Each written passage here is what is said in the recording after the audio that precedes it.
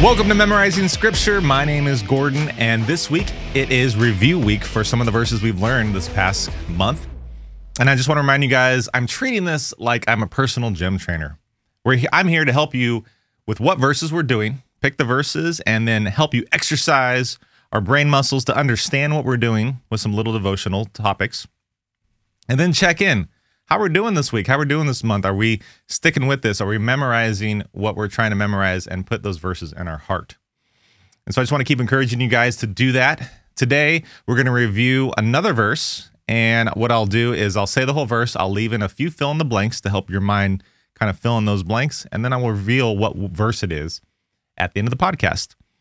All right, so let's jump into that. Today's review verse is, therefore, if blank is in Christ, he is a new blank. The old has blanked away. Behold, the blank has come. I'll do it one more time.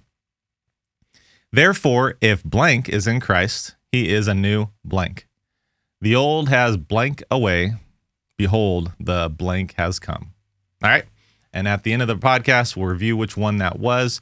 The ones we learned again are 1 John 1:9, Romans 12:2, 1 Corinthians 10:13, 2 Timothy 3:16 and 17, and 2 Corinthians 5:17. But this week, again, we are learning a new verse. We're not stopping. We're continuing to go, and that is 1 John 4:7 and 8. 1 John 4:7 and 8. So let's go ahead and read that one right now. And it says, Beloved, let us love one another, for love is from God. And whoever loves has been born of God and knows God. Anyone who does not love does not know God, because God is love. Okay, so today we're going to talk a little bit about the supporting verses. And today's podcast is not necessarily supporting verses like I've done in the past, where we read throughout the entire Bible and figure out how Scripture interprets Scripture. But I want to take us through a little bit of the cyclical conversation that Paul has and how he expands on each idea. And really what I'm going to do is I'm going to list each part of the verse with those verses. So, for instance, we'll just jump right in. So the first part of this verse says, let us love one another. All right, let us love one another. Now, you're asking, okay, where in this chapter or in this book, this whole epistle, where does it say love one another? And so I'm just going to go down and just show you where that is, and hopefully it won't be too monotonous, but I just think it's interesting. So we know the commandment, let us love one another. And in chapter 2, verse 10, he also says, whoever loves his brother abides in the light, and in him there is no cause for stumbling. So right there in chapter 2, he tells us to love his brother. Whoever loves his brother abides in the light. It shows us where that love, that self-sacrificing love comes from. That's in God, the light. And in chapter 3, verse 16, he says, by this we know love, that he laid down his life for us, and we ought to lay down our lives for the brothers. Again, we need to love each other in that way, by laying down our lives for the brothers. In chapter 3, verse 23, John says, and this is his commandment, that we believe in the name of his Son, Jesus Christ, and love one another just as he has commanded us. So again, in that verse, chapter 3, verse 23, he says, love one another. In chapter 4, verse 12, he says, no one has ever seen God. If we love one another, God abides in us, and his love is perfected in us. So if we love one another, God abides in us, and his love is perfected in us. And the last verse for this section is chapter 2, verse 5. It says, by this we know that we love the children of God, when we love God and obey his commandments. So again, all these verses talk about if we love God, if God abides in us, if we obey his commandments, then we're loving other brothers and other children of God. Okay, and you can go through the whole chapter and find those verses, and there might be a few more that I missed, but that's the idea here, right? The commandment is love one another, and John is continuing to say that throughout the entire letter. So the next part is, for love is from God. And just to kind of help us slow down for a second, I only picked one verse to reference this from, just because you see that in some of the other verses that we're referencing. So if we love God, we know that his love is perfected in us, those kind of things. But this verse is chapter 3, verse 1. See what kind of love the Father has given to us, that we should be all called children of God. So he says, see what kind of love the Father has given to us. That love is from God. And that is manifested, first of all, by Jesus Christ, and second of all, by the children of God. Again, by us doing that commandment that we just talked about, loving each other, loving our brothers. That type of love comes from God, and we can see what that was or is. All right, so the next part is a little bit like the new creation verse we discussed. And it says, whoever loves has been born of God. Whoever loves has been born of God. And in chapter 2, there's 2 verses that reference this. And so in verse 6, he says, whoever says he abides in him ought to walk in him the same way in which he walked. Meaning, when Jesus walked, we're supposed to abide in him and walk the same way. We're a new creation because we're walking a new way as Jesus is walking. And then in verse 20, he says, but you have been anointed by the Holy One, and you all have knowledge. Again, that's a new creation. If we've been anointed by the Holy Spirit, something new is happening, and we have new knowledge about the desires and what God wants us to do. Now in chapter 3, there's also 2 verses that we can reference about being born of God. It says, no one who abides in him keeps on sinning. No one who keeps on sinning has either seen him or know him. Again, if we are abiding in God, we're not going to continually do the sins that the world is drawing us to and trying to tempt us with. And if we go to verse 24, it says, whoever keeps his commandments abides in God, and God in him. And by this we know that he abides in us, by the Spirit whom he has given us. Again, talking about abiding in God, we are a new creation. This we know that God is in us because we're abiding in God. In chapter 5, verse 1, John writes, everyone who believes that Jesus is the Christ has been born of God, and everyone who loves the Father, whoever has been born of him. And so that's also saying that very specifically. Our verse, that phrase in our verse says, and whoever loves God has been born of God and knows God. This verse is saying, everyone who believes that Jesus is the Christ has been born of God. And then in chapter 5, verses 18 and 19, John writes, we know that everyone who has been born of God does not keep on sinning, but he who has been born of God protects him, and the evil one does not touch him. So again, everyone who has been born of God does not keep on sinning, but he who is born of God protects him, and the evil one does not touch him. We know that, and then it says, we know that we are from God in verse 19, and the whole world lies in the power of the evil one. So by being born of God, we have, 1, 2, 3, 4, 5, 6 verses that I mentioned about whoever loves has been born of God. So I just want to encourage you guys in that. And the last part is whoever does not know, not the last part, but mainly the last part. Anyone who does not love does not know God. All right. Anyone who does not love does not know God. And so this is kind of the flip side, the opposite side, the Antichrist side that John talks about throughout this epistle. And so if you've noticed, we've been in chapter 2, chapter 3, our memory verse is in chapter 4, and there's a lot of that in there too, but chapter 2, chapter 3, chapter 5, and again, we're going to be in chapter 2 and chapter 3 here as well. And if you're following along, I know this has been monotonous a little bit and kind of rough, but just hang in there.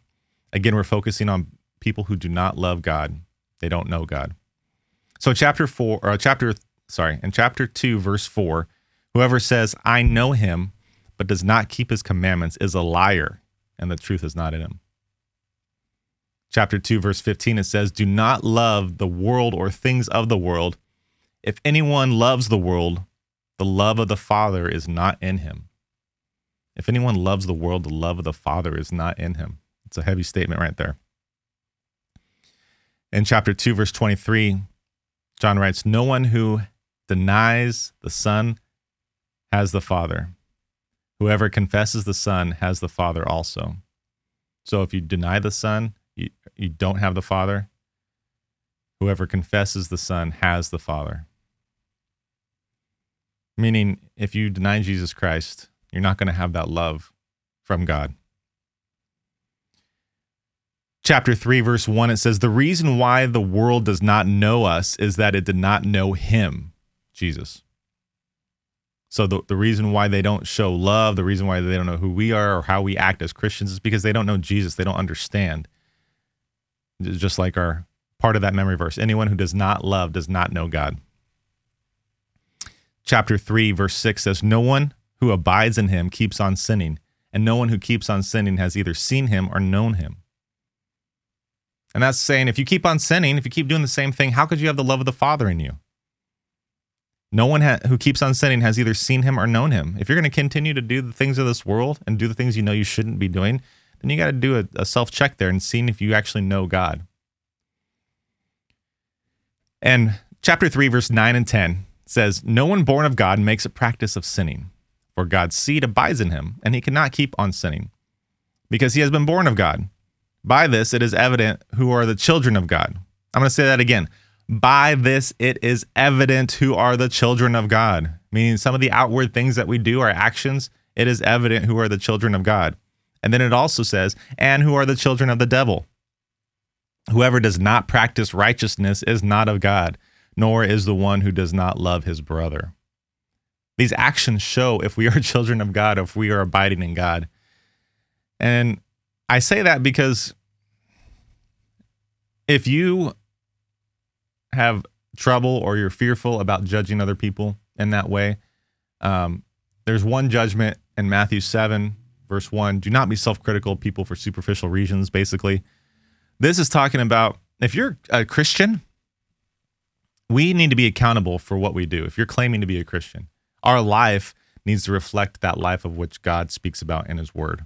And if it's not, we need to have that double check and say, okay, well, I need to fix this. Otherwise, I might not be in God, and he might not be in me. The last one for this idea of who does not love God, does not know God, is chapter 3, verse 17.